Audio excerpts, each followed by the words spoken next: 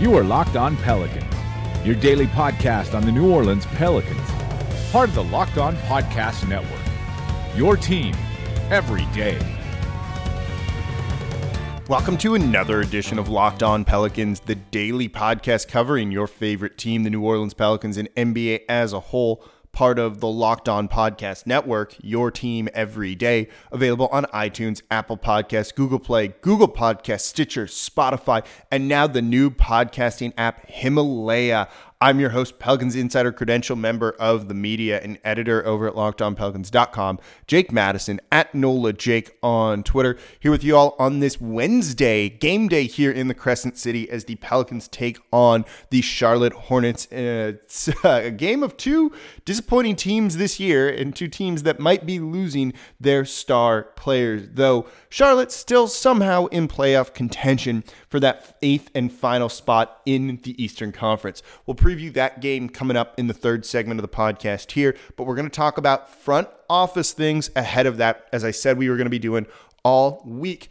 Bit of a curveball, though, thrown into the mix as the Washington Wizards maybe finally have fired their longtime president, GM, what have you, Ernie Grunfeld. I'm going to look at that and how it impacts the Pelicans' potential, we should say. And then we're going to, of course, take a look at a new candidate for the Pelicans front office, and that is Gersson Rosas of the Houston Rockets. So let's just dive right on into everything in today's edition of Locked On Pelicans. So yesterday, the Washington Wizards announced that they have relieved Ernie Grunfeld of his duties as team president, which is probably a move that is kind of surprising because he's been far under 500 throughout his 16 years there. And I don't know, why all of a sudden now they decided to fire him versus years and years ago when they should have. Make no mistake, this is probably the right move.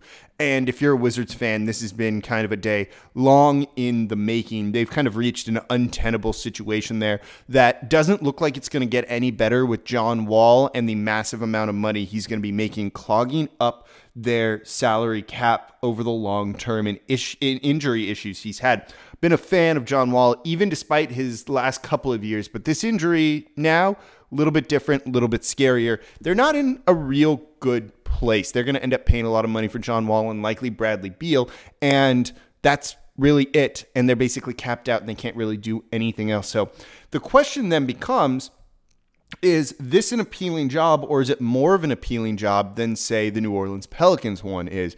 And Adrian Wojnarowski tweeted this in his second tweet regarding the firing, that the Pelicans are actually having interviews this week with Trajan Langdon, Larry Harris of Golden State, and Gersson Rosas from Houston, who we'll talk about in the next segment.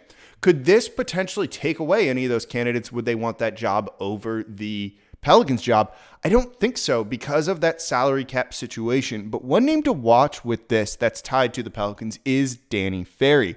A couple of people have tweeted out that he's been linked to the job in Washington. That is a realistic thing, I think. Again, I think Ferry wants to go to the right situation for him. And I don't know if that's New Orleans, and it might be the Washington Wizards. I think maybe he wants something more on the East Coast and a little bit closer to home, potentially. I don't know for sure. And I think that could have appeal to him. But I think if you're looking at the two situations here, New Orleans is far more appealing. You're going to have a lottery pick, just like the Wizards will too. Your salary cap over the long term is much cleaner than the Washington Wizards is. And you're going to have a lot more assets to do with kind of what you want than you would with the Wizards after an Anthony Davis trade. You also have an owner that seems like she really wants to invest into the team right now. I was over on the Sports Hangover yesterday on ESPN Radio here in New Orleans, and they said, it was maybe this kind of a blessing in disguise that AD wants out because it's going to force the Pelicans to do the right thing. And I said, they're saying all the right things. Whether or not they actually do those things is a different story, and we'll find that out pretty quickly this offseason. But certainly right now, it seems like this is trending in a good direction for New Orleans, all things considered. You got to factor in AD is leaving, and that's something no one really wants. And even though he's kind of burned the bridges on the way out of here, you still don't want to see that happening with him. But some of the names kind of out there have been linked to the Wizards that have been tied to the Pelicans. The obvious ones that are interviewing here in New Orleans are going to come up there with Washington. That the Pelicans have a bit of an inside jump here on guys that they want to hire if they're interviewing them this week. And the Washington Wizards are just about to start that. They've apparently been reaching out to search firms too. My God, that sounds like the best gig ever. We should all get together and start a GM search consulting firm here, I think. And we'd probably make a lot of money just turning up the usual names. So these names are going to come up again. But the Pelicans are interviewing them first. If they make an offer, it's almost tough for these guys to be like, no, I'll wait and see if I get the Wizards job if that's the one they want, versus not taking the Pelicans thing. It's a bird in hand type situation. They've also apparently been linked to Tim Connelly of the Nuggets and other current GMs who may want to move over and do something a little bit different potentially, or make more money, take on a new challenge, what have you. I don't think Tim Connelly, formerly of New Orleans, by the way, is going to leave that Denver Nuggets position, given that they are in the running with the Golden State Warriors for the best record in the Western Conference. And I don't know if they've won or lost as of from last night when I'm recording this right now, but they might have a tied record at the moment. So there's a chance that this could happen. So we'll see. I don't think this really changes anything on the Pelicans front. Again, they have the inside track on these guys. And, I don't know if Washington's going to make the right hire, because they're also saying that Tommy Shepard, who then got linked to the Pelicans today somehow, even though we hadn't really heard that, and is the Wizards' senior vice president of basketball operations, and who's also their interim GM, is going to really be in the running for the permanent GM position there. This is a dude who's been there working under Grunfeld for 14 years. 14 years of nothing really working out and a lot of bad decisions. Promoting that guy to GM just doesn't seem like a good move. Him being linked to the Pelicans is a little bit interesting. You've got to wonder if they're just saying that to maybe kind of float him up there and get him that job. But you've got to wonder if they're even going to make the right hire here. I can tell you, though, if Tommy Shepard is linked to New Orleans without really knowing much about him at all, not really excited about that whatsoever, because frankly, I don't know, anything kind of associated with that team for that long can't be anything good. So before we get to Gerson Rosas and his candidacy for the Pelicans GM position, and it sounds like they are interviewing him this week, remember to get this show every day, subscribe to the Locked On Pelicans podcast on the new Himalaya podcast app. In an ever-expanding podcast world, you need Himalaya with their personally curated playlists and new features every single day. Download Himalaya at your app store and subscribe to the Locked On Pelicans podcast. All right, next up in the Pelicans candidacy for GM, guys, they are interviewing this week. We are getting closer and closer to a hire. Is Gerson Rosas of the Houston Rockets, a disciple of Daryl Morey, and a guy that's been with their organization for something like 16, 17 years now. So he's been with them for a long time. And basically everyone around the league agrees that it's only a matter of time before he becomes a GM. This is a good thing to kind of consider with it. And this is a guy who has extensive experience with the D-League, managing their farm system, something that the Houston Rockets take very seriously. Don't forget, coming from that system also was Chris Finch, who was the head coach of their G League affiliate as well, where they really started to kind of experiment and develop that shots in the paint and from three-point range only, nothing from mid-range. So that was kind of built there. He also is obviously going to come with a big analytics background and the credibility that brings to the team. He's thought of very highly as kind of a guy you want to have in the room to really help with how you approach things, how you think about things. But he's also got aspects of that player side, signing players, coaches, what have you, that you need if you want to succeed in one of these kind of roles leading a club. But there's also a weird situation that happened, and that's something that you've got to keep in mind, and I think is going to be important when discussing him and this front office opening. He was a GM once for 3 months with the Dallas Mavericks back in 2013, and then left, citing fit issues. And it's been reported that he wanted a larger role than what the Dallas Mavericks kind of offered him. He was their GM, but Don Nelson at the time was their president and kind of ran everything on the basketball side of it. They wanted him more as just a very smart voice in the room, not the one kind of making the decisions and shaping things. And it seems like he didn't want that and wanted to be the main guy. He wanted to lead the basketball operations there in Dallas. Didn't work out, so he left, saying fit, even though they tried to convince him to stay and move back to Houston, where he's been ever since. You know, the obvious question with this is, how was that not kind of clarified beforehand? And you figure that for any next job that he will take, and he's interviewed for the Charlotte position, he interviewed also for the Philadelphia 76ers position before not getting either of those two jobs, which is okay, that this would get clarified and it shouldn't be an issue again. But you have to figure that he's going to want to be in charge top to bottom. I don't know if he's going to take a job where they're going to put a president of basketball operations above him, or they need to have very clearly defined lanes. But if he wants to have that complete control, you know, it's probably not going to fly. And given that he's not necessarily an experienced GM running his own shop, does that kind of make the Pelicans pause on this a little bit? I don't know. But this is a guy who's very clearly thought of highly around the league and who can bring in kind of that mindset of how to build a team and wants to have that kind of flexibility and just kind of has a new way of looking at basketball that's more modern than maybe some of the other candidates that you're going to see there. And when you look at his record with Houston, they've done a good job of trying to build around James Harden and figure out what works with this team while also being very, very aggressive in doing so.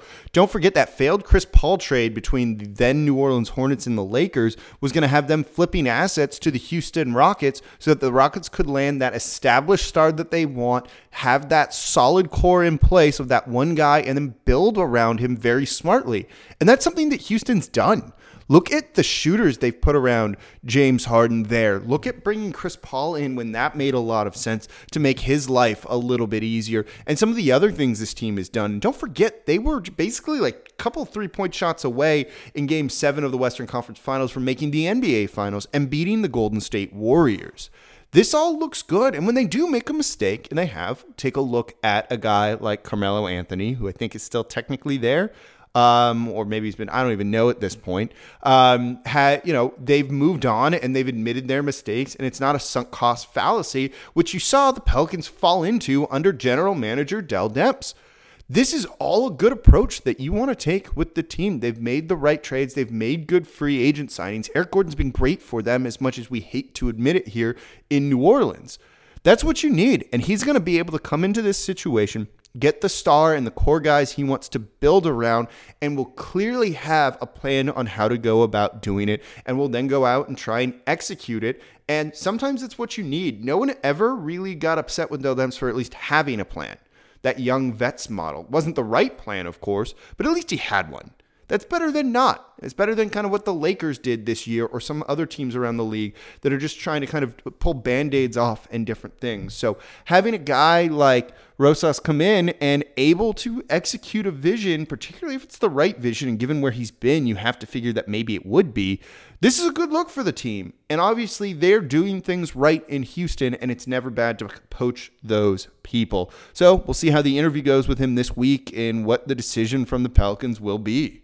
So obviously a ton of news flying around with the Wizards firing their general manager, other things going on around the NBA. Russell Westbrook put up an absurd stat line, a 20-20-20 triple-double-double? Something like that, triple-double. I don't know how you even describe that because it hasn't happened since 1968. We got to recap that on the Locked On NBA podcast today. I'm on there every Wednesday. And of course, if you want to keep up with everything going on around the association, the Locked On NBA podcast is the absolute best way to do it. So make sure you listen and subscribe.